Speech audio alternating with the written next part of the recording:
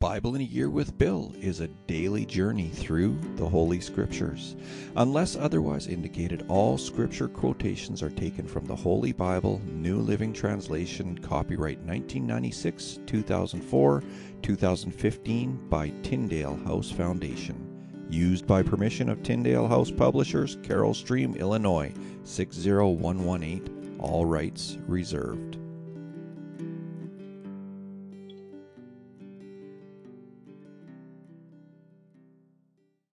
Well, good day to you all, and welcome to September 19th. My name is Bill, and we are here with day 262 of our journey. Wow, 262 days already. This is crazy how fast time is flying. Anyway, today we're going to be continuing in the book of Ezekiel, going to read chapters 47 and 48. And then we're going to jump over and finish off today's reading with Luke chapter 2. So let's get right into it with Ezekiel chapter 47.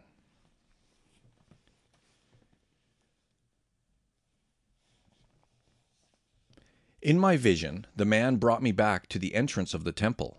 There I saw a stream flowing east from beneath the door of the temple and passing to the right of the altar on its south side. The man brought me outside the wall through the north gateway and led me around to the eastern entrance. There I could see the water flowing out through the south side of the east gateway. Measuring as he went, he took me along the stream for 1,750 feet and then led me across. The water was up to my ankles. He measured off another 1,750 feet and led me across again. This time the water was up to my knees. After another 1,750 feet, it was up to my waist. Then he measured another 1,750 feet, and the river was too deep to walk across. It was deep enough to swim in, but too deep to walk through. He asked me, "Have you been watching, Son of Man?" Then he led me back along the river bank. When I returned, I was surprised by the sight of many trees growing on both sides of the river. Then he said to me, "This river flows east through the desert into the valley of the Dead Sea. The waters of this stream will make the salty waters of the Dead Sea fresh and pure. There will be swarms of living things wherever the water of this river flows. Fish will abound in the Dead Sea, for its waters will become fresh. Life will flourish wherever this water flows. Fishermen will stand along the shores of the Dead Sea, all the way from En-Gedi to En-Eglaim. The shores will be covered with nets drying in the sun. Fish of every kind will fill the Dead Sea, just as they fill the Mediterranean. But the marshes and swamps will not be purified. They will still be salty. Fruit trees of all kinds will grow along both sides of the river. The leaves of these trees will never turn brown and fall, and there will always be fruit on their branches. There will be a new crop every month, for they are watered by the river flowing from the temple. The fruit will be for food, and the leaves for healing. This is what the Sovereign Lord says. Divide the land in this way for the 12 tribes of Israel. The descendants of Joseph will be given 2 shares of land. Otherwise, each tribe will receive an equal share. I took a solemn oath and swore that I would give this land to your ancestors, and it will now come to you as your possession. These are the boundaries of the land. The northern border will run from the Mediterranean toward Hethlon, and then on through Lebo-Hamath to Zedad. Then it will run to Berothah and Sibraim, which are on the border between Damascus and Hamath, and finally to Hazir Hadikon, on the border of Hauran. So the northern border will run from the Mediterranean to Hazar Enan, on the border between Hamath to the north and Damascus to the south. The eastern border starts at a point between Haran and Damascus and runs south along the Jordan River between Israel and Gilead, past the Dead Sea, and as far south as Tamar. This will be the eastern border. The southern border will go west from Tamar to the waters of Meribah at Kadesh, and then follow the course of the brook of Egypt to the Mediterranean. This will be the southern border. On the west side, the Mediterranean itself will be your border from the southern border to the point where the northern border begins, opposite Lebo-Hamath. Divide the land within these boundaries among the tribes of Israel. Distribute the land as an allotment for yourselves and for the foreigners who have joined you and are raising their families among you. They will be like native-born Israelites to you and will receive an allotment among the tribes. These foreigners are to be given land within the territory of the tribe with whom they now live. I, the Sovereign Lord, have spoken. Ezekiel chapter 48. Here is the list of the tribes of Israel and the territory each is to receive. The territory of Dan is in the extreme north. Its boundary line follows the Hethlon road to Lebo Hamath and then runs on to Hazar Enan on the border of Damascus, with Hamath to the north. Dan's territory extends all the way across the land of Israel from east to west. Asher's territory lies south of Dan's and also extends from east to west. Naphtali's land lies south of Asher's, also extending from east to west. Then comes Manasseh, south of Naphtali, and its territory also extends from east to west. South of Manasseh is Ephraim, and then Reuben, and then Judah, all of whose boundaries extend from east to west. South of Judah is the land set aside for a special purpose. It will be 8 1/3 miles wide and will extend as far east and west as the tribal territories, with the temple at the center.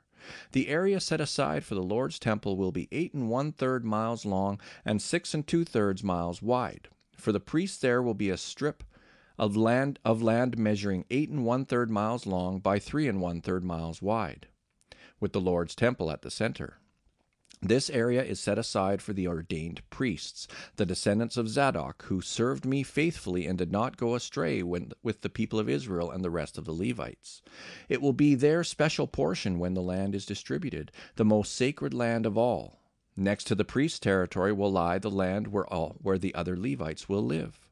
The land allotted to the Levites will be the same size and shape as that belonging to the priests, 8 1/3 miles long and 3 1/3 miles wide. Together these portions of land will measure 8 1/3 miles long by 6 2/3 miles wide. None of this special land may ever be sold or traded or used by others, for it belongs to the Lord. It is set apart as holy. An additional strip of land, 8 1/3 miles long by 1 2/3 miles wide, south of the sacred temple area, will be allotted for public use, homes, pasture lands, and common lands, with a city at the center. The city will measure 1.5 miles on each side, north, south, east, and west. Open lands will surround the city for 150 yards in every direction. Outside the city there will be a farming area that stretches 3 1/3 miles to the east and 3 1/3 miles to the west along the border of the sacred area. This farmland will produce food for the people working in the city. Those who come from various tribes to work in the city may farm it. This entire area, including the sacred lands and the city, is a square that measures 8 1/3 miles on each side. The areas that remain to the east and to the west of the sacred lands and the city will belong to the prince. Each of these areas will be 8 1/3 miles wide, extending in opposite directions to the eastern and western borders of Israel, with the sacred lands and the sanctuary of the temple in the center. So the prince's land will include everything between the territories allotted to Judah and Benjamin, except for the areas set aside for the sacred lands and the city. These are the territories allotted to the rest of the tribes. Benjamin's territory lies just south of the prince's lands, and it extends across the entire land of Israel from east to west. South of Benjamin's territory lies that of Simeon, also extending across the land from east to west. Next is the territory of Issachar, with the same eastern and western boundaries. Then comes the territory of Zebulun, which also extends across the land from east to west. The territory of Gad is just south of Zebulun, with the same borders to the east and west. The southern border of Gad runs from Tamar to the waters of Meribah at Kadesh, and then follows the brook of Egypt to the Mediterranean. These are the allotments that will be set aside for each tribe's exclusive possession. I, the sovereign Lord, have spoken. These will be the exits to the city. On the north wall, which is 1.5 miles long, there will be 3 gates, each one named after a tribe of Israel. The first will be named for Reuben, the second for Judah, and the third for Levi. On the east wall, also 1.5 miles long, the gates will be named for Joseph, Benjamin, and Dan. The south wall, also 1.5 miles long, will have gates named for Simeon, Issachar, and Zebulun. And on the west wall, also 1.5 miles long, the gates will be named for Gad, Asher, and Naphtali. The distance around the entire city will be 6 miles, and from that day the name of the city will be, "The Lord is there." The Book of Luke, Chapter 2.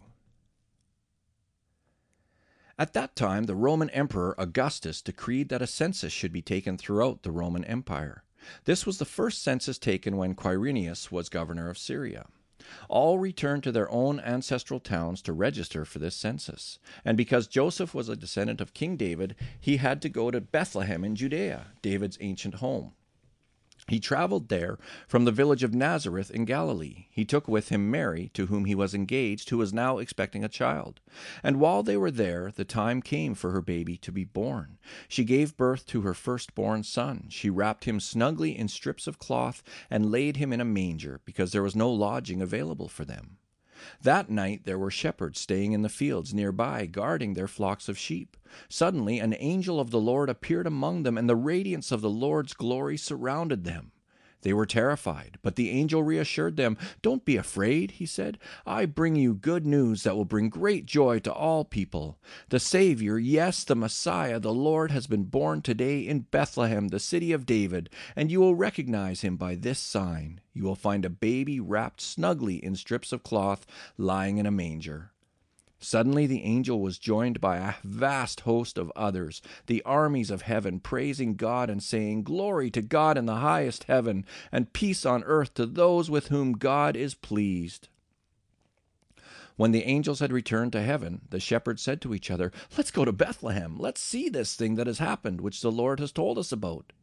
They hurried to the village and found Mary and Joseph, and there was the baby lying in the manger. After seeing him, the shepherds told everyone what had happened and what the angel had said to them about this child. All who heard the shepherd's story were astonished, but Mary kept all these things in her heart and thought about them often. The shepherds went back to their flocks, glorifying and praising God for all they had heard and seen. It was just as the angel had told them. 8 days later, when the baby was circumcised, he was named Jesus, the name given him by the angel even before he was conceived. Then it was time for their purification offering, as required by the law of Moses after the birth of a child. So his parents took him to Jerusalem to present him to the Lord. The law of the Lord says, if a woman's first child is a boy, he must be dedicated to the Lord. So they offered the sacrifice required in the law of the Lord, either a pair of turtle doves or 2 young pigeons. At that time there was a man in Jerusalem named Simeon. He was righteous and devout and was eagerly waiting for the Messiah to come and rescue Israel. The Holy Spirit was upon him and had revealed to him that he would not die until he had seen the Lord's Messiah.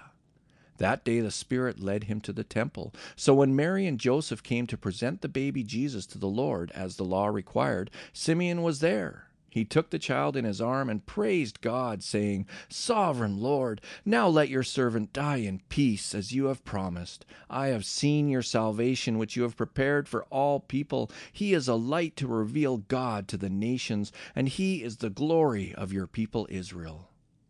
Jesus' parents were amazed at what was being said about him.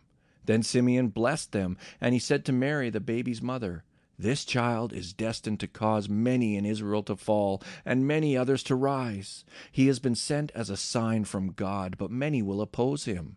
As a result, the deepest thoughts of many hearts will be revealed, and a sword will pierce your very soul." Anna, a prophet, was also there in the temple. She was the daughter of Phanuel from the tribe of Asher, and she was very old. Her husband died when they had been married only 7 years. Then she lived as a widow to the age of 84. She never left the temple, but stayed there day and night, worshiping God with fasting and prayer. She came along just as Simeon was talking with Mary and Joseph, and she began praising God. She talked about the child to everyone who had been waiting expectantly for God to rescue Jerusalem. When Jesus' parents had fulfilled all the requirements of the law of the Lord, they returned home to Nazareth in Galilee. There the child grew up healthy and strong. He was filled with wisdom, and God's favor was on him. Every year, Jesus' parents went to Jerusalem for the Passover festival. When Jesus was 12 years old, they attended the festival as usual. After the celebration was over, they started home to Nazareth, but Jesus stayed behind in Jerusalem. His parents didn't miss him at first because they assumed he was among the other travelers. But when he didn't show up that evening, they started looking for him among their relatives and friends. When they couldn't find him, they went back to Jerusalem to search for him there. 3 days later, they finally discovered him in the temple, sitting among the religious leaders, listening to them and asking questions. All who heard him were amazed at his understanding and his answers. His parents didn't know what to think. "Son," his mother said to him, "why have you done this to us? Your father and I have been frantic, searching for you everywhere." "But why did you need to search?" he asked. "Didn't you know that I must be in my Father's house?" But they didn't understand what he meant. Then he returned to Nazareth with them and was obedient to them, and his mother stored all these things in her heart. Jesus grew in wisdom and in stature and in favor with God and all the people. And so, Heavenly Father, I pray that you would bless the reading of this word today. Thank you for your word, and thank you for your living word, for your Son, for Jesus who came as the Word, who became flesh. Yeah. And thank you, my friends, for joining me again here today on Bible in a Year with Bill. I hope to see you tomorrow. Take care now.